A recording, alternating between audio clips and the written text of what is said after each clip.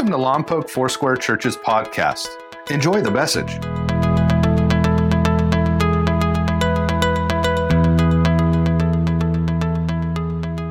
So we are in a series called Church on Monday, Jesus in the Streets. And I'm gonna provide the prayer didn't work. Maybe you should pray. A quick recap, that's what I'm gonna provide. For those of us who maybe weren't here last week, and as I said to a couple pastor friends of mine after last Sunday, I said, listen, if Easter Sunday is our Super Bowl when everybody shows up, then the Sunday after Easter is the disc golf championship, and people just don't care and they stay home. So if you didn't get to hear this because you weren't with us online, I'm just going to give you a bit of a walkthrough with what we covered last week, okay? The church has a mission. The Church of God has a mission, and that mission is to bring people who are far from God near to God. Colossians 5:18 calls this the ministry of reconciliation, reconciling the world to God. And the other thing we learned together last week is that the church is not a building, the church is not an institution, the church is who? Us. We are the church. So when Paul writes about the church, when Jesus says the gates of hell will not stand against my church, he is not talking about an institution. He is talking about people. He is talking about you, and he is talking about me. And so in order for the church, you and I, to fulfill our mission, our ministry, our work of bringing people far from God near to God, we said last week that we have to live incarnationally. Living incarnationally is just kind of a big Bible word for being God with skin. That we represent God to people wherever we go. Now, we also said in order to live incarnationally, in order to relate to people like God with skin, there's some things that we have to do. The first thing we said we had to do is we have to redefine ministry. What it is, who it's for, and where it takes place. The word ministry has been kind of relegated to the church realm, but the word ministry simply means work.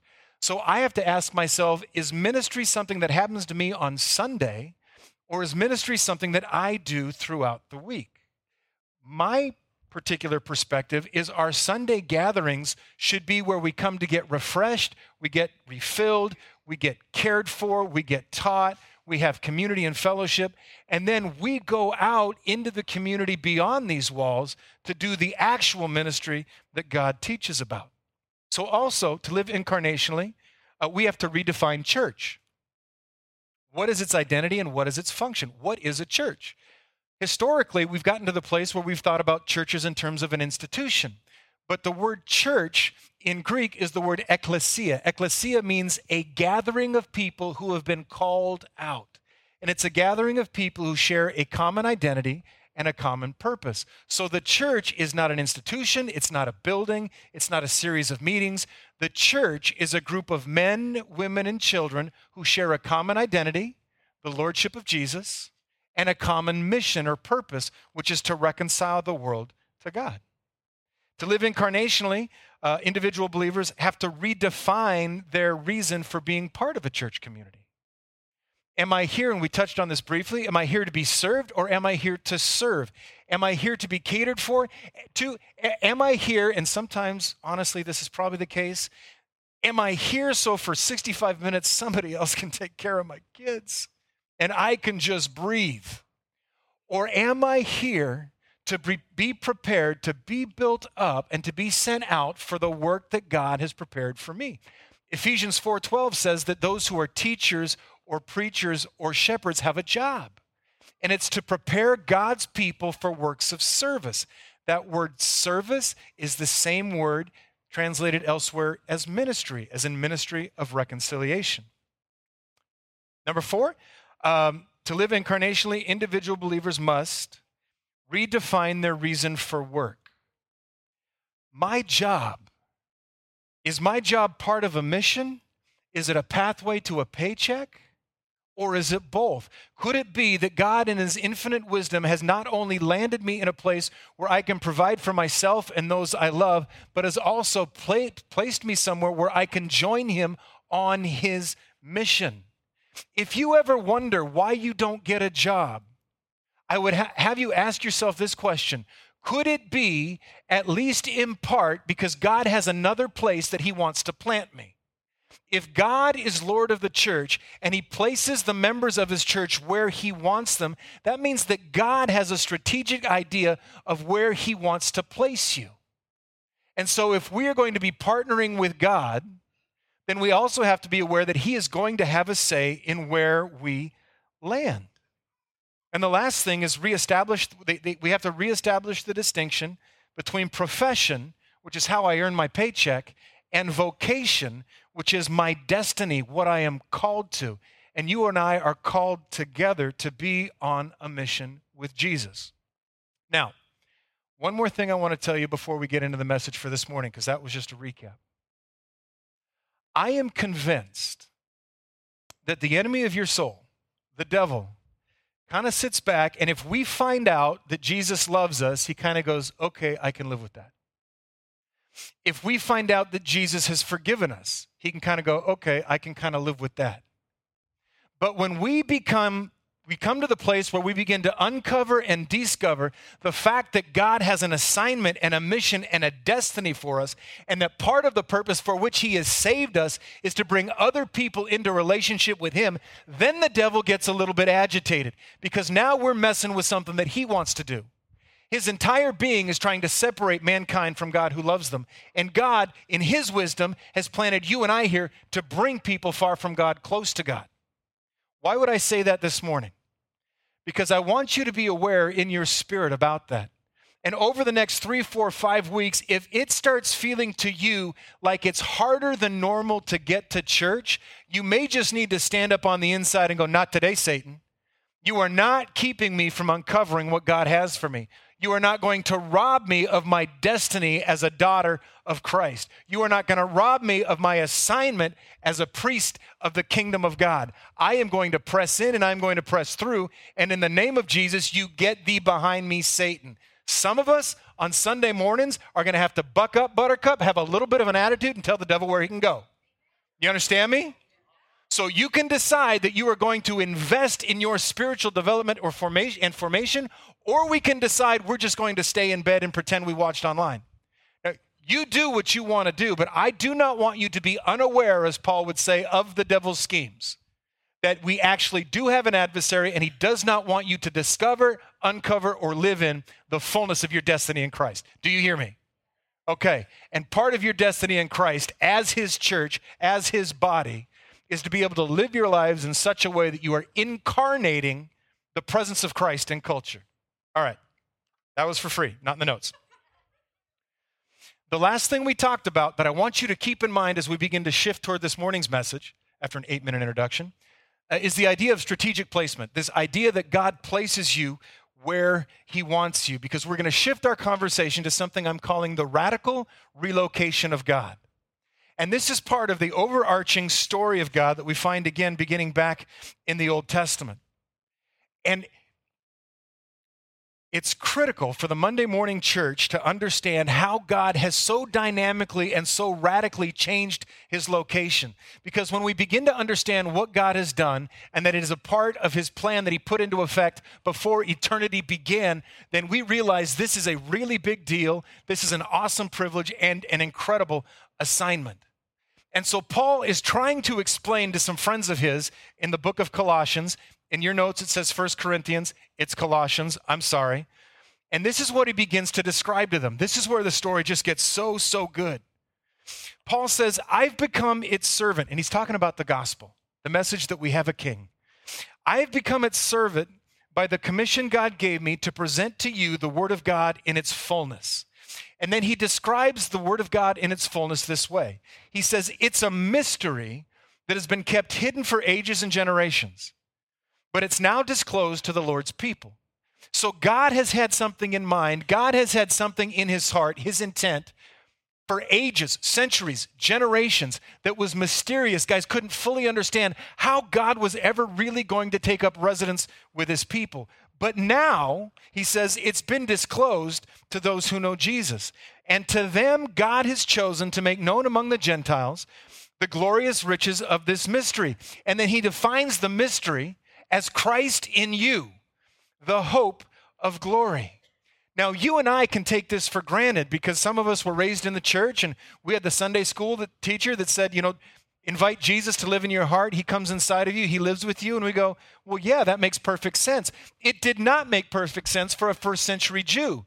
The idea that God, the omnipotent creator of heavens and earth, would somehow take upon himself the ability to indwell mankind was so far outside of their realm of thinking that Paul calls it a mystery. But it has always been God's intent. So where does God reside? He says to them, he resides in you. And Jerry Cook says, if the church is people and Christ lives in them, then there has been a radical relocation of God. It has not always been this way. This is a byproduct. This is made possible through the act of new creation. And so to tell you the story, I want you to think of how God related to mankind kind of in three different stages. These are post-sin stages. So we know that Adam and Eve walked in close proximity with God in the garden. Said he would walk, they would talk with him in the cool of the day. But sin came and separated man and woman from God's presence. And so God became, stage one, God out there. God didn't give up on mankind. He still loved us, but because we had separated ourselves from him relationally, he had to break into our reality. And so he calls a man named Abraham, and he calls a man named Moses, and he raises a people called the people of Israel. And he gives them Torah, the law of God. He gives them the tabernacle where God's presence would be, and then later the temple. And the place, the temple, in Jewish thinking was that place where heaven and earth met, where God's realm and man's realm interconnected. And I want you to hold on to that thought because God wasn't done with that at the tabernacle or the temple. He would reveal to them through the law the character of God. They would see in his presence in the tabernacle or the temple the presence of God. So they have the character of God, the presence of God, but not proximity to God. And God out there would have to come upon their sacrifices, or he would come upon the prophets and they would prophesy. He would send manna or he would send fire. He's caring for them, providing for them, but he is always distant. We can see in these stories that he is real and that he is holy, but we also see that we are sinful. And so we come to the end of the Old Testament at an impasse. We're aware of our sins and we're aware of the holiness of God, but we can't get any closer to him. But God's not done. So we move from stage one, God out there, to stage two, God with us. We have the story of Emmanuel. Jesus, to us a baby is born, a son is given. This is the incarnation. As God wraps himself in skin and he comes to us saying, I want to be with you. And Jesus, coming in human form, comes to reveal God. So when he steps into our reality, God himself steps into three dimensions to relate to us. He is now with us. And he tells anyone who would listen, if you have seen me, you have seen the Father. But God, wrapped in skin, doesn't look like what people are expecting. He doesn't come to judge. In John chapter 3, he is so explicit that he doesn't come to condemn. He shows mercy and love. He's patient and he's long-suffering. This is not the God that people had expected. And he wanted to be crystal clear, so he tells his disciples in Matthew 20, he says, listen, you know that the Gentiles lord it over them. The rulers of the Gentiles, they lord it over them. Their high officials exercise authority over them, this top-down thing. Not so with you, he says. Instead, whoever wants to become great among you must be your servant, and whoever wants to be first must be your slave. But he says, what I'm asking you to do, I am going to do for you. Verse 28, just as the Son of Man did not come to be served, but to serve, and give his life as a ransom for many. Jesus looks at his disciples, God with skin, and says, I have not come to make things better for me. I have come to make things better for you. And as you read the Gospels, Jesus keeps asking people the same question over and over and over. He asks it of the blind. He asks it of the leper. He asks it of the sick. He comes to them and he asks this very, very simple question. He says, what can I do for you? He doesn't tell them what's wrong with them. He doesn't point out their sin. He comes alongside broken people, God in human form, and says, what can I do for you? Right after he finishes telling the disciples this in Matthew 20, he's walking down the street and two blind men realize Jesus is coming by and they start yelling at him. Jesus, Son of David, have mercy on us. Jesus, Son of David, have mercy on us. And Jesus stops. And I can't help but think, it's obvious they're blind. But Jesus looks at them and he says, what can I do for you? And they say, we want to see. And he heals them. This is the question that God is inviting his church, made up of men, women, and children, to ask the community in which he has placed them on his behalf. What can I do for you as they get to stage 3? God out there, God with us, but God's not done. We get to stage 3, which is God in us. Jesus said to his disciples in John 14:7, speaking of the Holy Spirit, he says, you know him. He lives with you. But then he says something that would have made no sense to them. He says, but he will be in you, which is the first clue in the Gospels that we are moving from God with us to God in us, that God is somehow going to radically relocate his presence. And when he's done talking to the disciples about these things, he goes to the cross, he's resurrected, he walks with them for a few days, and then they have this huddle outside. And he says, guys, listen, I want you to wait for the promise of the Father, is what he calls it. And they're like, hey, are you going to restore the kingdom to Israel now? And he goes, hey, listen, that's not your business. That's the Father's business. Here's what I want you to do. I want you to go and wait for the promise of the Father. And you'll receive power when the Holy Spirit comes upon you, he says, and then you'll be my witnesses. And then he leaves. And so you've got 120 people who are waiting together, and they're praying in a room, waiting for the promise of the Father, and they're not even sure what that is. And they find themselves on one of the high feast days for the people of Israel, a day called Pentecost. Now, as I tell you this story, I want you to think of it from the perspective of a first century Jew, not a 21st century Lompokian, because the things that happened to them would have said something very different to them than they might say to us. So they're gathered together in the upper room and they're praying and they're waiting in obedience to what Jesus has said. And suddenly there's this bam, and there's the sound like the rushing of a mighty wind. It doesn't say the wind blows through the room. It says there's the sound of the rushing of a mighty wind. Now in Israel's history, wind had played a very significant role. When the people of Israel are in Egyptian captivity and God is sending the 10 plagues to show Pharaoh, you're not God, I am. One of the plagues that he sends is a plague of locusts. And how did the locusts arrive in Egypt? They were brought by a mighty wind. And when Pharaoh finally lets his people go, they go outside and they find themselves on the bank of something called the Red Sea. And they can't get across it and they can't get around it. And behind them, Pharaoh's army is coming at them. And the presence of God goes and interrupts, stops between Pharaoh's army and the people of Israel. Moses goes to the bank of the Red Sea and he raises his staff. And if you saw the 10 Commandments, all sorts of stuff happens there, but it doesn't. That's not actually what happened. He raised his staff, he turned around, he went back to bed. And it says, all night there was the sound of the rushing of a mighty wind. And when they wake up in the morning, the Red Sea is parted and they walk across on dry land. The sound of a mighty rushing wind to the people of Israel meant the presence of a holy God.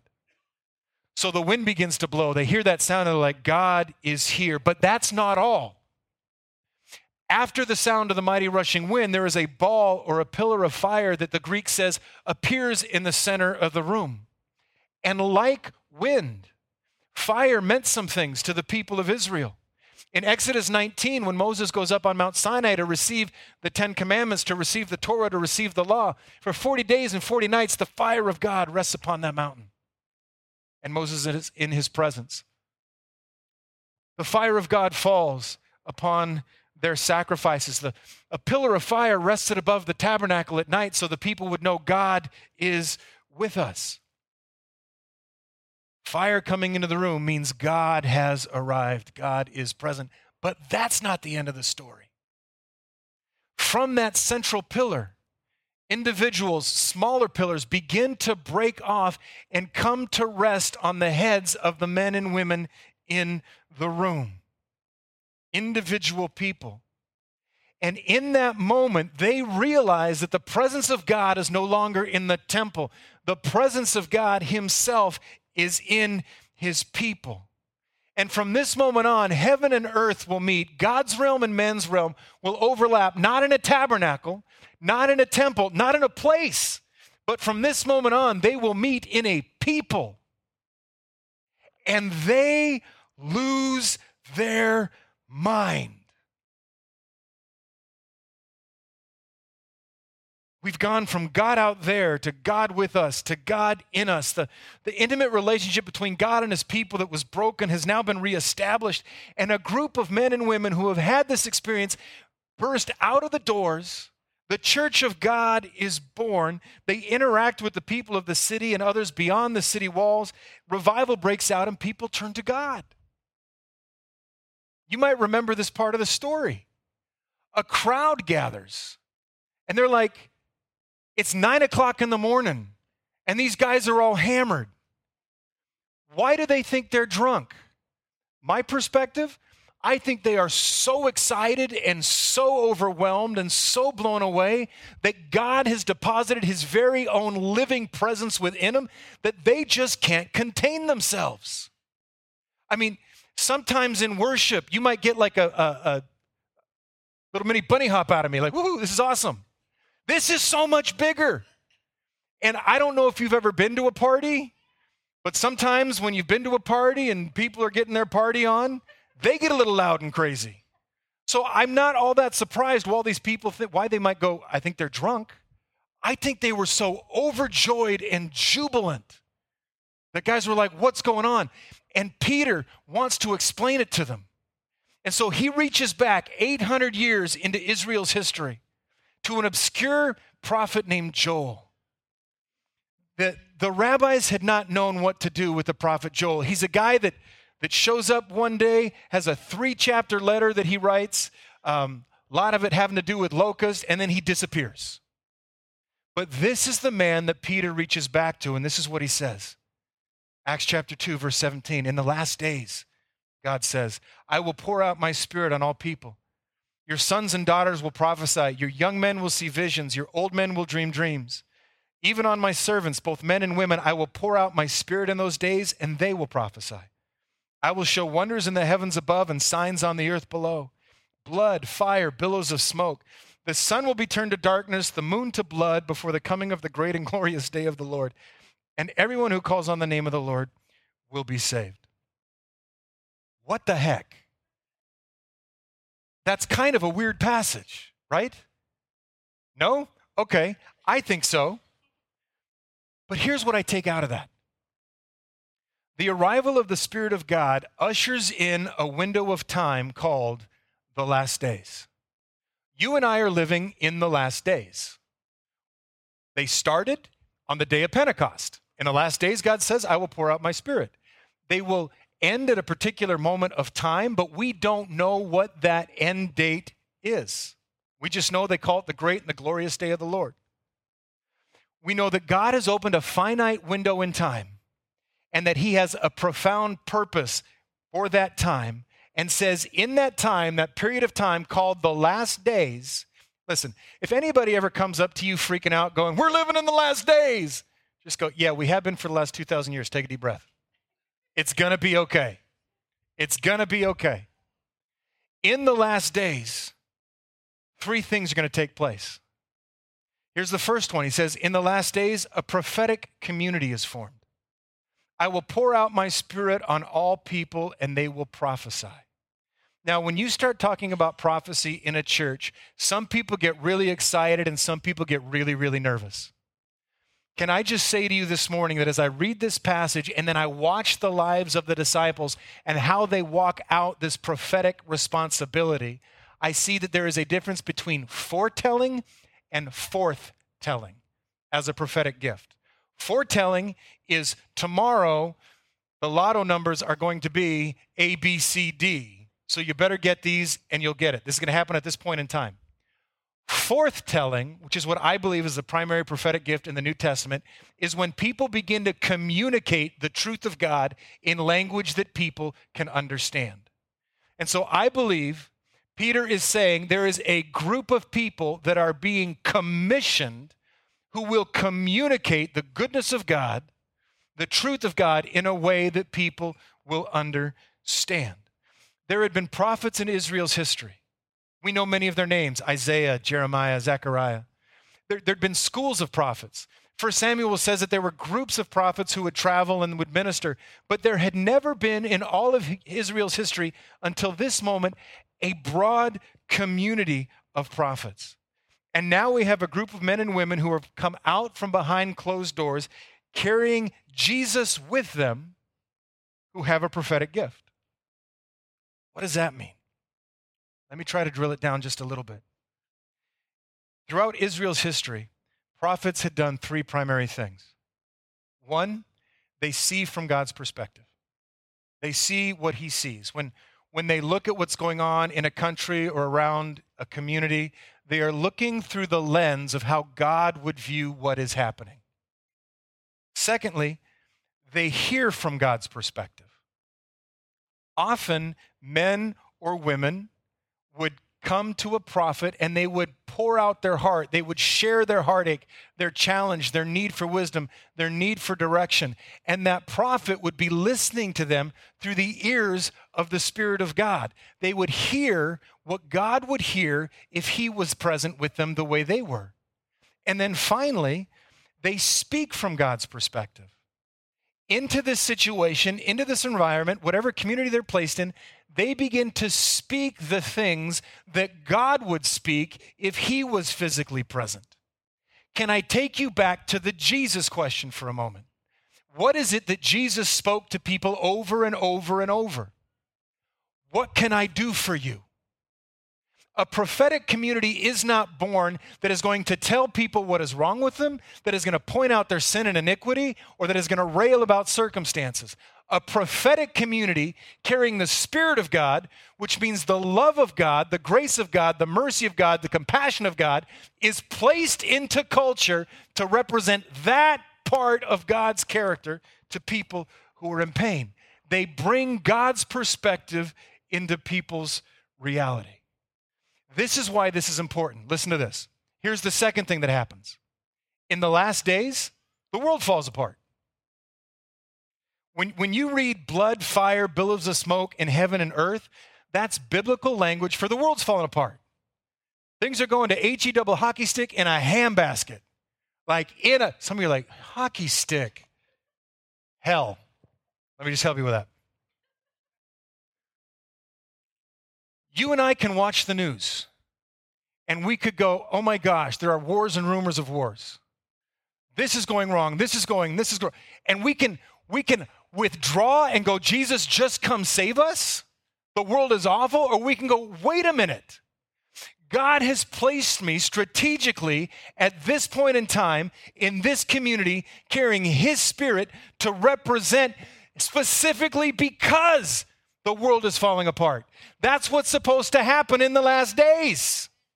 But it doesn't go to HE double hockey stick in a handbasket because God has placed a community of prophetic people who see what he sees, hear what he hears, and speak what he would speak into that situation in the spirit with which he would do it. Are you tracking? Just blink once if you're here. Okay. And in the last days, number 3, people call on the name of the Lord. When their world is falling apart, when people begin to cry out in their heart, when they begin to communicate their pain, we are present to speak words of life. Listen, calling on the name of the Lord in this context does not mean people walking down the street going, Jesus, save me. Because the fact of the matter is people who are far from God don't know how to get close to God. Calling on the name of the Lord means there is a heart cry deep within them. They are honest about their pain and honest about their suffering, and God is hearing that as a cry to him for help. And the God who hears that cry looks at you and looks at me and says, I have placed you right next to them for this specific purpose and this specific time. The people that Jesus ministered to, go back and reread the Gospels. They did not start with show us the Father. The people that Jesus ministered to started with, help, my world is falling apart. I can't see. I have leprosy. My brother has died. They didn't ask Jesus to show them the way to eternal salvation. They said, I hurt and I need help.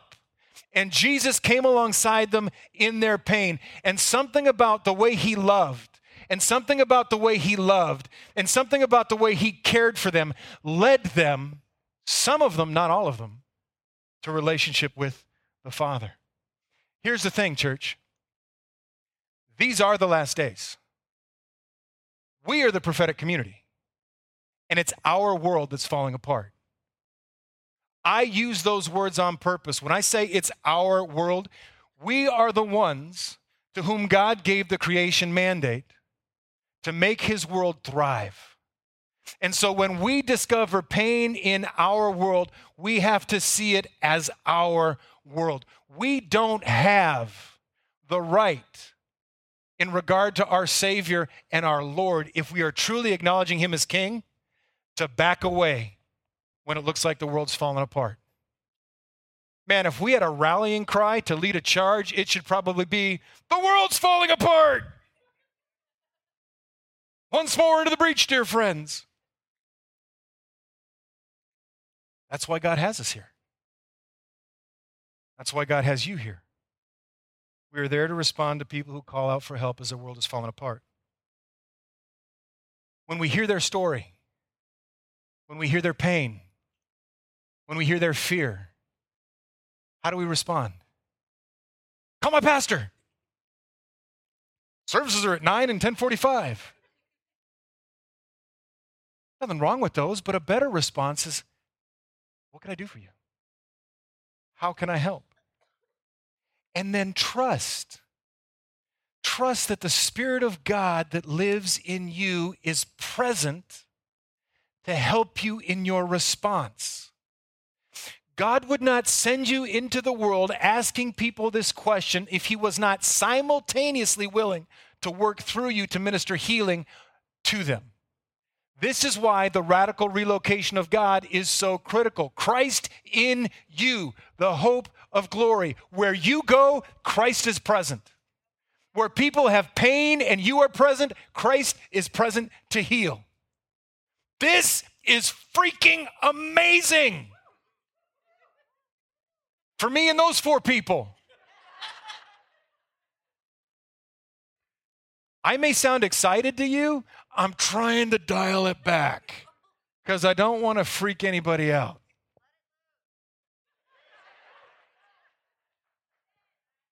Careful.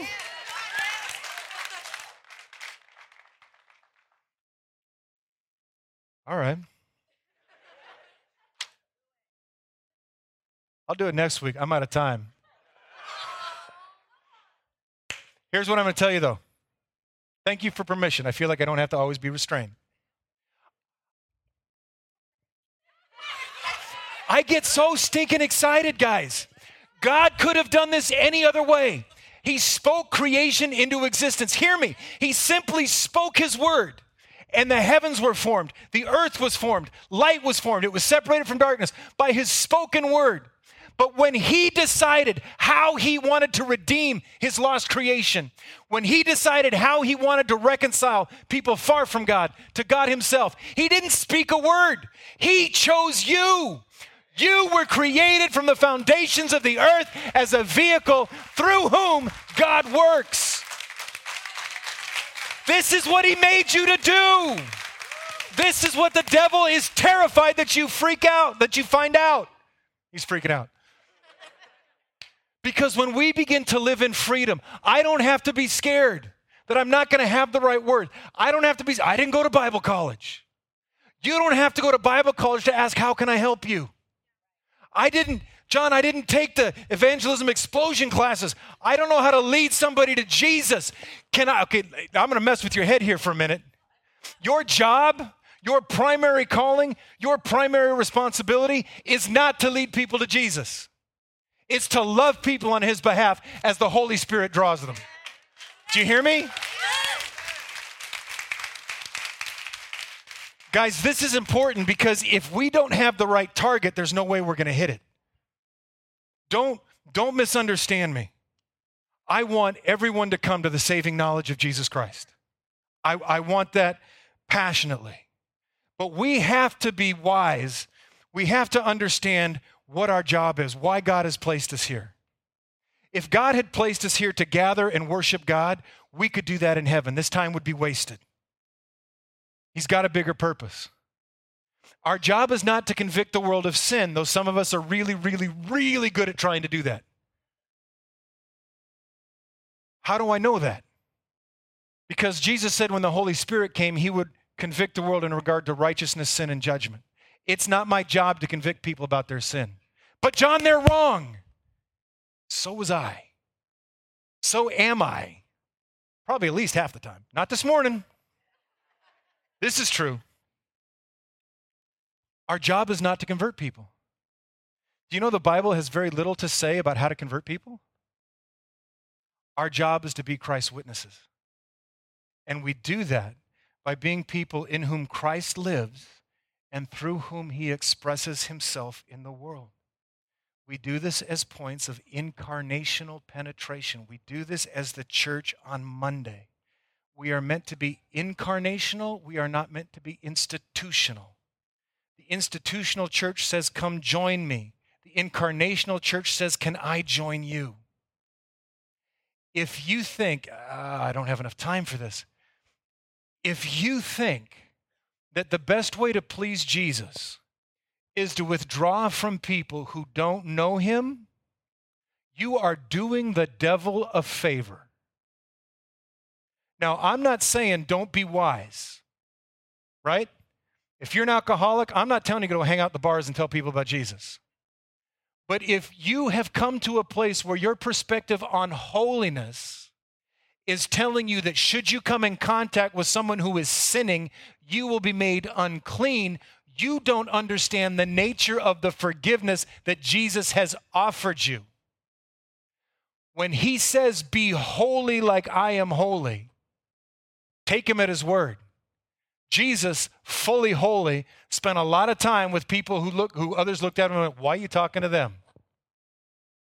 She's an adulteress. He's a tax collector.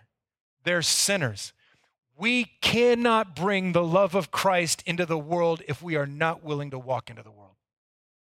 With wisdom, with self-control, and with love and compassion.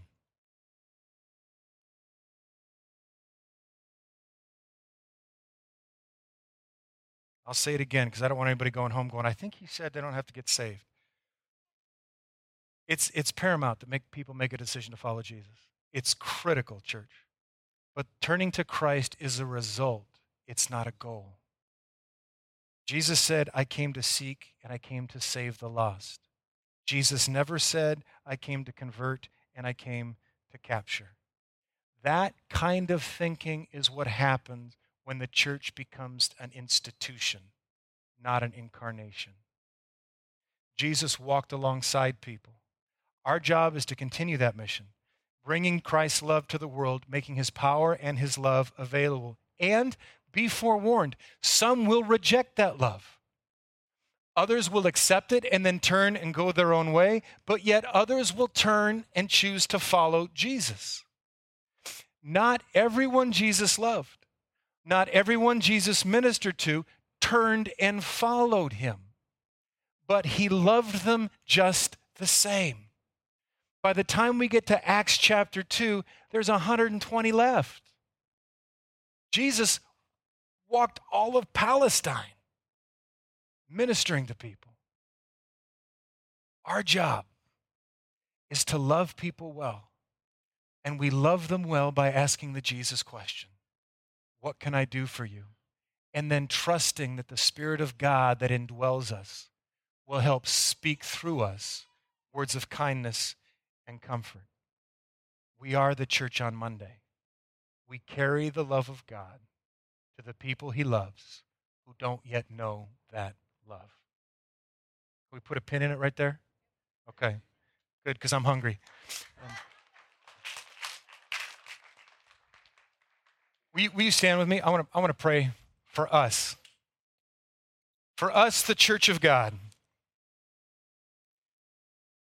Lord Jesus, we are your people. You call us your children. We're called by your name.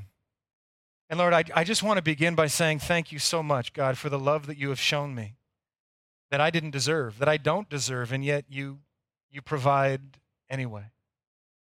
Lord, my hope, my prayer for myself, for my brothers and sisters in this room, those of us who make up the church of God, is, Lord, that we would be able to confidently walk forward in the understanding that your Spirit has indwelt us, that you have placed us in culture to reflect not your judgment, not your condemnation, but your love and your mercy. And that those who begin to taste the love of God and the mercy of God would then be drawn by the Spirit of God into relationship with God. We don't take that responsibility on ourselves. Lord, your word declares quite clearly, none comes lest the Father draws them. And so, God, we will posture ourselves and position ourselves in our homes, in our schools, in our neighborhoods, and in our workplaces to be a people through whom you can show your love, your grace, and your mercy to this world that you still desperately love. Lead us, Lord Jesus, and we'll follow. In Jesus' name, amen. Amen. We hope you enjoyed today's message. Please visit us at mylfc.com for more information about our church. Thank you so much for listening.